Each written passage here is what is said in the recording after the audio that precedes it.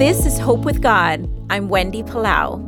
Jesus said, "Blessed are those who mourn." Why would Jesus say such a thing? Mourning is that deep, dark place of anguish. So why would Jesus say, "Blessed are those who mourn"? The word blessing means happy and fortunate. Mourning is a place where we desperately need God.